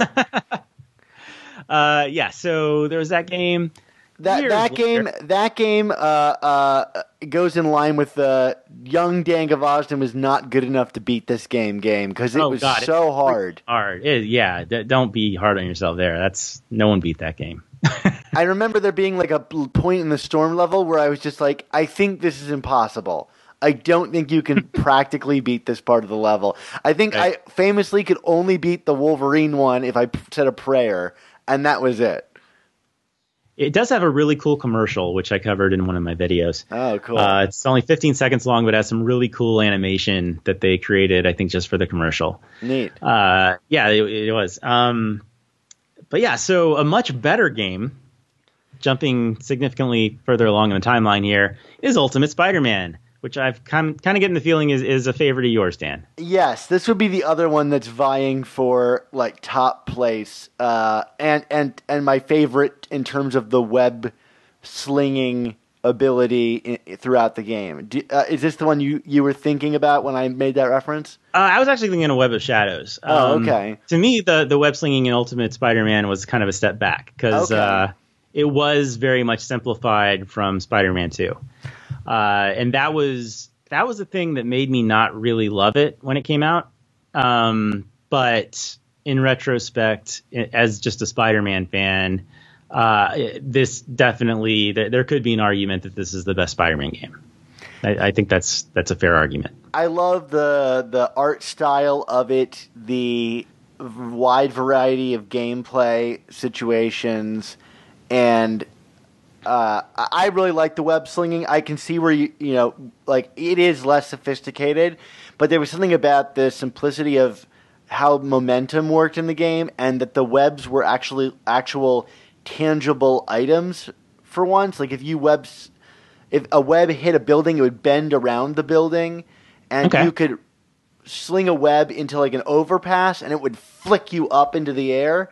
And I remember spending probably hundreds of hours on all of the additional bonus challenges where you just like spin your webs through these hoops, and it drove me insane. But I got so good at the web slinging in that game. Yeah, it was like a new muscle I found on my body, So it may be more like that it's not the best at web slinging. I just obsessed over it the most. Yeah. Well, one thing that was really cool at the time, they were making a big deal out of the fact that this was canon. This was Ultimate Spider-Man canon. Turns out it wasn't. I mean, they even like advertised a Venom storyline during the Imminent run as being, it would address this game and it would show you how it fit into canon and all this stuff, and that didn't really work out either. Yeah, that was what, in the 130s ish, somewhere around there. Yeah. And it's like it's a typical one of those like Bendis doesn't play games with marketing. Like marketing has one idea and Bendis has a whole other different idea. Well, I mean, I think this was Activision marketing and not so much Marvel at the time. And, that was years apart too. It was like it was like 5 years between this game coming out and that happening in the comics. So at the time when you played this, it did fit. Absolutely. And the presentation is top notch. It still holds up. It's beautiful. The kind of cartoonish, Bagley come to life kind of stuff. Yeah. And you could be Venom in it, and you could eat people. With that awesome Grand Theft Auto mode where eventually S.H.I.E.L.D. shows up and tries to take you down, which at a certain point gets to be impossible, but it was fun while it lasted. Yeah, for some reason I remember the beetle chase in this being like stupidly hard. Oh yeah, that was difficult. Yeah, that was like the rest of the game I was fine with, but just like that one damn chase took me forever. Yeah, and there's a great Electro chase and a Rhino chase where you have to spin your web through buildings that he's run through. I remember thinking that was really visually exciting, and you're like saving people from cars that are stuck into the side of buildings. Oh, cool. Yeah, I need to go back to that one. I haven't really played it since it was new. I've watched it a few times on just cool highlights on YouTube and stuff. And, yeah, it holds up, and it's an all-time great for sure. Story-wise, the big thing I think that didn't match up when we're talking about these kind of in-universe games is that like this one, the big twist at the end is that like it kind of confirmed that the reason Peter's parents died was because they were like killed because of the Venom symbiote that they had created, that their plane was shot down by someone, and that you would find out in the comic who that was. And then ultimately in the comic, in the Ultimate Origins series, it was revealed that the Hulk killed Peter's parents. Oh, right. I forgot about that. And which was really bizarre because Peter, Bendis had already set up this whole like intrigue that like they were on a plane that was like seemingly shot down in relation to the other interested company that wanted the Venom symbiote, and then Bendis seemed to forget that he had set that up and went with the Hulk instead. A far he just less, changed his mind. Yeah, that too, but a far less interesting thing, I think. Yeah, that they're not incredibly beholden if they make a comic. It is a different audience, There's crossover for sure, but it's a different audience. Well, I mean, not everyone who faithfully read Ultimate Spider-Man comics played this game, and definitely not everyone who played this game read Ultimate Spider-Man comics. I choose to believe that the video game story is the true one because I like it better. I do too. There's a part where Peter becomes Carnage, or it's revealed that Peter is Carnage, or something. Oh yeah, that he has the Carnage symbiote like inside him in some way. That was a part that stood out to me. I remember. I totally forgot about that. Yeah, I went back and way back when I was working on Shattered Dimensions, I just did the YouTube thing for this game just to remind myself what had happened here and try to make things line up as best I could, and there was stuff like that. How wild. I forgot all about that. Yeah, there's all kinds of like really cool kind of twists and turns, and Ultimate being its own universe, you could do that kind of stuff. Really cool Wolverine Venom fight at the beginning of the game, as I recall. In the bar. Yeah. I'm having a real, I'm just being overcome with a wave of nostalgia right now thinking about this. I haven't really, put much thought into it. But, yeah, that was a great game. I I mean, even if it's just seeing Bagley's art come to life, that like I'll pay $50 just to see that.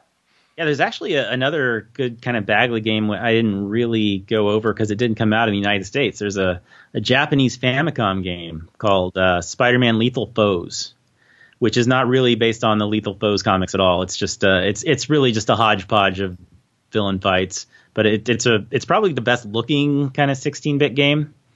I don't know if I'd call it the best. Some would call it the best 16-bit game. I still prefer Maximum Carnage, but But it's kind of weird that it didn't come out here.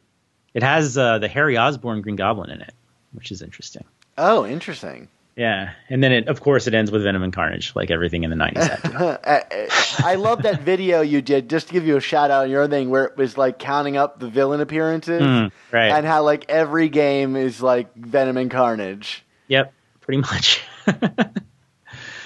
Yeah, just real quickly, the other kind of oddity of Spider-Man games out there is that I only recently found out about myself was there's a trilogy of adventure games from the early 90s that only came out in Italy, as far as I can tell. Wow.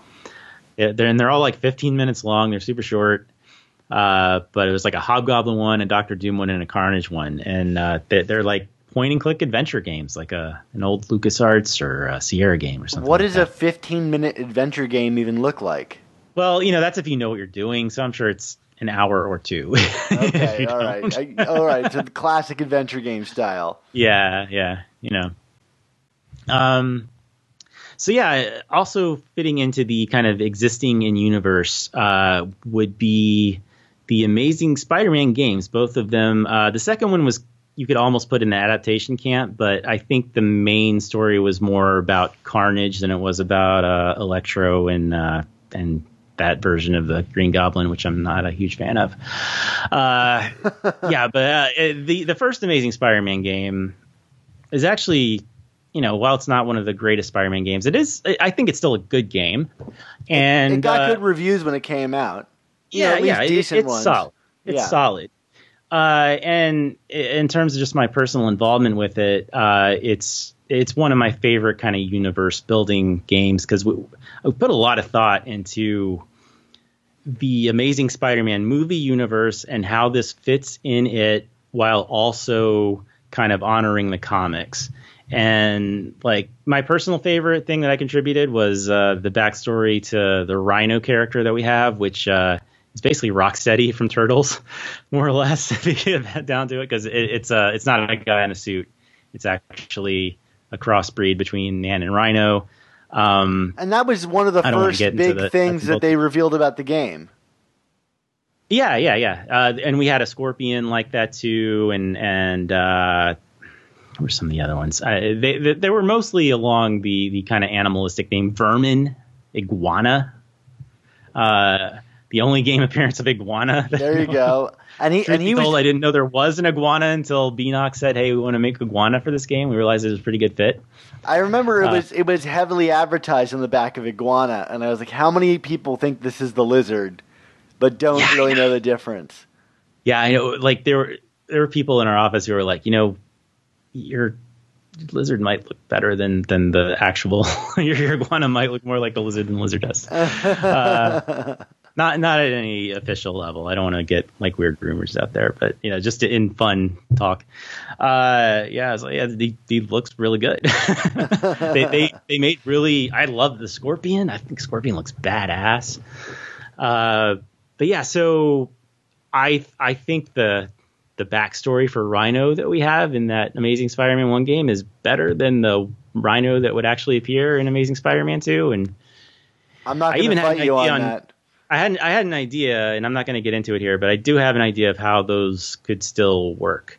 But anyway, going back to the point of this whole bucket that I've put this into, the Amazing Spider-Man movie game was basically a sequel, like a 1.5 of the Amazing Spider-Man, and it was all about Alistair Smythe and the Spider Slayers, and it kind of presented Smythe as an Oscorp scientist who was trying to, do good and rid the world of the lizard happening again, and goes crazy, goes too far. It's got some pretty cool story beats in there. It looked like it got really like big in parts too, in a way Spider-Man games never had been. You had big city-wide set pieces. Right, yeah. In a way that we'd never seen before. Humongous. Yeah, like there was one, I think almost at the beginning of the game, I want to say, very close to it, where it's like the size of an entire New York park. Like that was like how big this particular Spider Slayer was, which isn't practical at all. There's no way that could really happen. But where did he build this in secret? Yeah, exactly. And not tell anybody. It was fun because we had like Morbius as just a backstage, and you only know he's in there if you read the bios, kind of thing. And I was trying to kind of build a world that we could, maybe think forward to in future games, which is something I'll talk to a bit more in a minute. Then, Amazing Spider-Man 2 was, it kind of turned into, it did have like the boss fights from the movie, but it was more about Carnage and the version of Carnage we had also kind of closed a story that never really closed in the Amazing movies, which was finding Peter or Uncle Ben's killer. I don't know if you remember that he had like a star on his wrist or something, and that story was never really brought to a conclusion. But we did that in the game, and it kind of played into the beginning of Cletus Cassidy and how he became Carnage with no Venom in this universe, which was weird. But they made a pretty cool Carnage at the end of the game that you could fight. Well, at least somebody closed up that plot hole.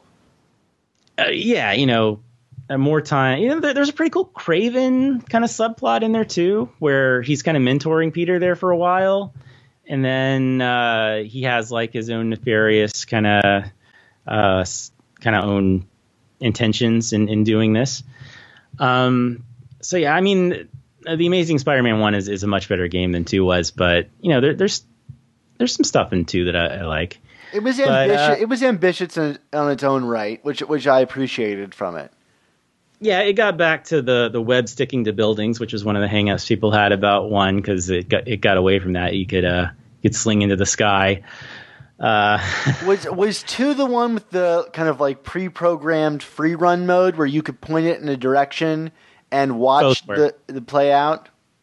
Oh, watch it? I don't know about watch it, but they both had a web rush mode, it was called. Yeah, that's it. Kind of pause the game and pick a specific spot, and you would like zip to it really quickly. It was a good, fast way to traverse through the city.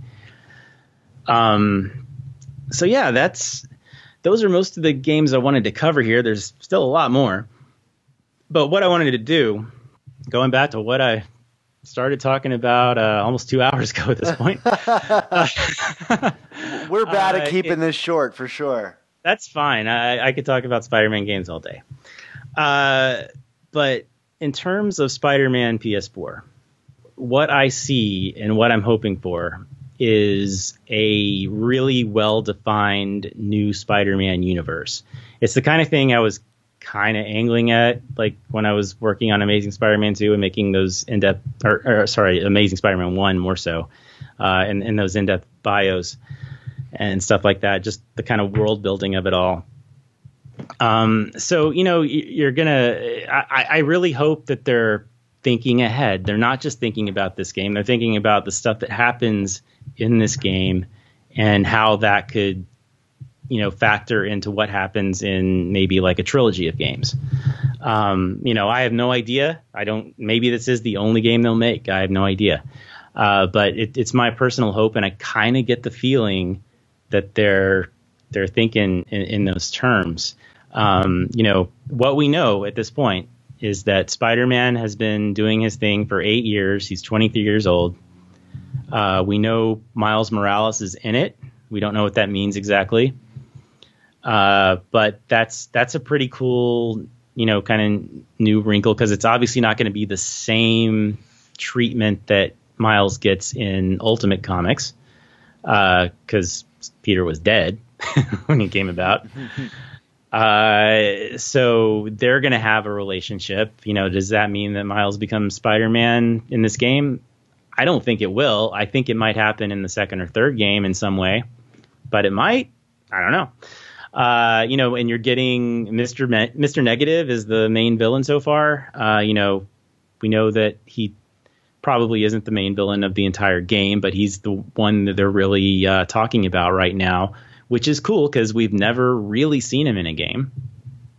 There's a cool thing going on with his relationship with Mary Jane.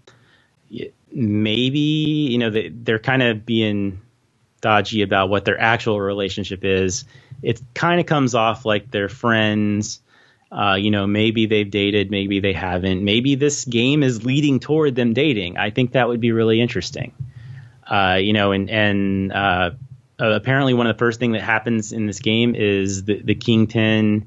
You defeat him early on in the game, and that's apparently been possibly the main nemesis of Spider-Man so far in this universe.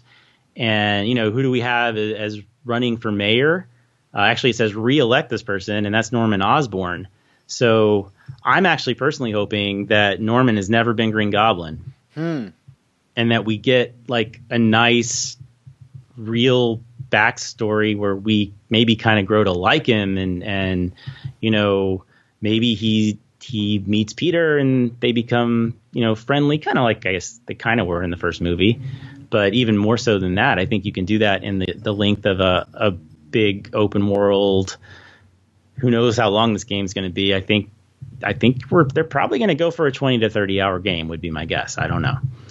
I'm so hoping that this game seems to be borrowing heavily from Arkham Asylum, which, like, weirdly enough, I thought every game was going to steal from Arkham Asylum, and in many ways it still remains one of the only games of its type to do what it's done as well as it's done what it did, which is in terms of like universe building or gameplay, making every element of the superheroes like arsenal and world kind of fit together like completely cohesively. Like there's not a moment in that where you're like, oh well, Batman, like there's a reason why he can't use this thing here. No, he's got all of his gadgets and they all work exactly the way you'd think they'd work, and the world just plays out exactly like you are Batman. You don't have to really suspend belief very much in those games, other than why is the city so empty? Like everybody just stayed in because it's Christmas or whatever. Yeah, exactly. But what I want to see the most from this game, and you're talking about it a little bit, is that first of all we get that incredible gameplay where I feel like I have all of Spider-Man's arsenal without any caveat to it. But also that, and this is rare in Spider-Man comics, is that you get this cohesiveness of the world. Like I feel like the Arkham games, all the villains have their own little like layers, but they all feel of a piece to that city. Like they all belong there, and they all like clearly work and communicate with each other. And Spider-Man's comics are always kind of like, maybe in the rare instances of the Sinister Six, as we talked about earlier, they feel like, okay, like Dr. Octopus is over here and the Shocker is over here in another place, and they don't ever really merge, and you never get that strong a sense of Spider-Man's New York, even though New York is very present in Spider-Man comics. And to me, this game is a real opportunity to present like a 0 year like kind of story from Scott Snyder or these Arkham games where it's like, oh, Spider-Man's universe can feel cohesive and all tied together. And that has me, at least narratively, the most excited. Yeah, and that's the kind of thing you can only really get with 50 years of history behind you. Yeah, is to know how these kind of relationships all play out, and at the same time, they may play with them and do things we don't expect. I'm sure there's going to be a lot that's in line with what we know. There's one question I have. It's like, is Gwen Stacy in this universe at all? Like, one thing that I talk about in one of my videos is that if you look at Peter's wall, he's got pictures, and there's a picture of the George Washington Bridge and a picture of the what's the other bridge? The Brooklyn Bridge. The Brooklyn Bridge. Yeah. There's pictures of both of those, and of course, as hardcore Spider-Man fans know, it's actually the Brooklyn Bridge pictured that Gwen Stacy dies at, but it's identified as the George Washington Bridge. So, like, is that like indicating that Gwen Stacy died at one of those places, or is it just like coincidence, or is it a deliberate Easter egg for geeks like me to discover and put in YouTube videos? I don't know. I don't think anything's an accident in these videos. Yeah. So I've messed up a couple times, I'll say that. But so I think my ultimate point here is that all the signs are there that they're really putting a lot of thought into a cohesive, huge Spider-Man universe with, new origins that kind of stick to the same basic idea, which is what Ultimate did. It kind of reminds me of a new Ultimate universe. And, I hope that is actually what they're thinking. Like they know, they kind of know what they're going to do in the next one already. Maybe they don't have all the plot details pointed out, but they know that certain characters are going to keep going through, a through line that they've already kind of sort of made, created, and they're setting things up. Yet at the same time, this will feel like a complete singular story with a satisfying conclusion. And, be, at least at this point, the best Spider-Man game ever made. That's my hope. That's a modest ask. Yeah. I also want Peter Parker to be a big part of the game. In the Arkham games, you get to play as Bruce Wayne for like 5 minutes in each game, and it's typically for like walking moments. Where you're the opening of the game, and he walks to find the bat suit, and you get that dramatic reveal. But to me, Peter Parker is so much more a part of the Spider-Man story, and it's never really been handled that fully in any of these games. I guess like Ultimate is the one where you get closest to playing outside of costume. We had some in Amazing Spider-Man 2. There were some Peter moments, but it wasn't a lot. It was like Peter was going to visit Kraven. The way Kraven was portrayed at this time was like almost like in the Ultimate Comics, where he's kind of like a star hunter. He was a reality star, I think, in the Ultimate Comics, and this he's just like the most famous hunter in the world or something. And he went in there under the guise of being a Daily Bugle reporter, which he wasn't, but he pretended to be. So we got that element in there. I just would love to have like Peter have to go on like a photography session, whatever, and then as a player you have to find a way to duck out like stealthily with no one seeing you. Like that would be really cool. I mean, I'd like to see stuff like you're on a date with MJ, and something terrible is happening that Spider-Man needs to tend to. You choose. Do you stay here and have a great day with MJ, or do you go save the day and sacrifice your relationship? Yeah. I think that's the kind of thing you can do in a video game that you can't do in a comic or a movie or anything like that. And that's why I think there's so much untapped potential for Spider-Man in games. Or do you covertly shoot your web up at the ceiling, pull down a fog vent or whatever, and flood the room with smoke, and then beat people up in the smoke, and then return to dinner? There you go. There you go. There's one mission for you right there. Well, I can't wait, and we'll have to have you back on when that game comes out to do a really thorough conversation about it. Yeah, I'm sure there will be a lot to say. Well, I can't thank you enough for coming on. This has been far too delayed, and this was fun talking Spider-Man video games with you. Absolutely. I'm always up for it, and it was a lot of fun indeed. Well, before you go, Chris, I was curious if you could tell the listeners at home where they might find you on the internet. Absolutely. I think if you just want to go to one place to find all the applicable links to me, you can go to my Twitter at cbake76. That's CBAKE76. The YouTube channel's there, and if you want to go there, it's youtube.com/cbake76. And, you can get the link to my book there if you want to. And I would love it if you read that. It's only $3. It's $2.99, which is less than most comics these days. Yeah, so just check those things out if you're interested. And I love them. I can't recommend your videos enough. So you have my full-throated recommendation. Thank you very much, sir. All right. Well, thanks again for coming on the show. My pleasure.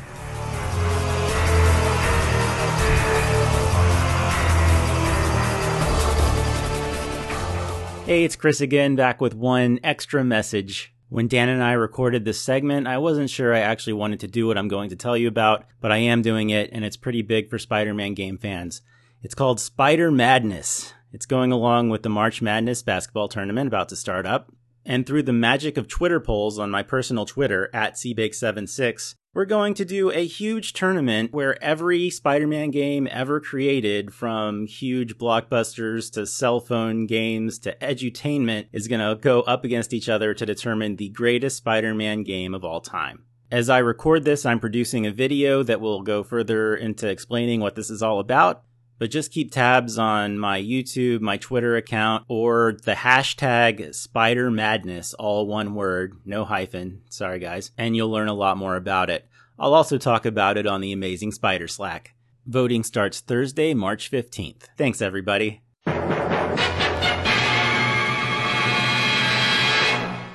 Well, you made it to the end of the episode. I hope you enjoyed my conversation with Chris Baker, and that you are as excited for the Spider-Man game on the PS4 as he and I are. And please, don't forget to join our Amazing Spider Slack. Subscribe to our new podcast, The Untold Talks of Spider-Man, available where all fine podcasts are downloaded. And join Chris for his Spider Madness when it kicks off in the coming weeks.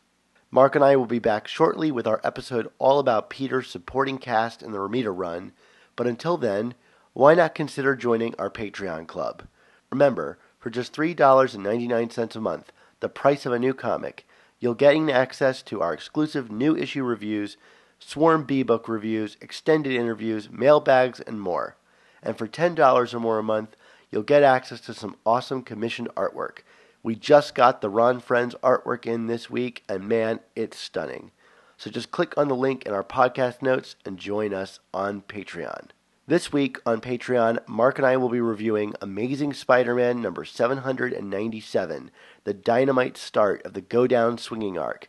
And we'll be talking about the newly announced creative team that's taking over Amazing Spider-Man in issue 802. But until then, you can always follow me on Twitter at @SupSpiderTalk, and be sure to remember that with great podcasts must also come the all-new Amazing Spider Talk.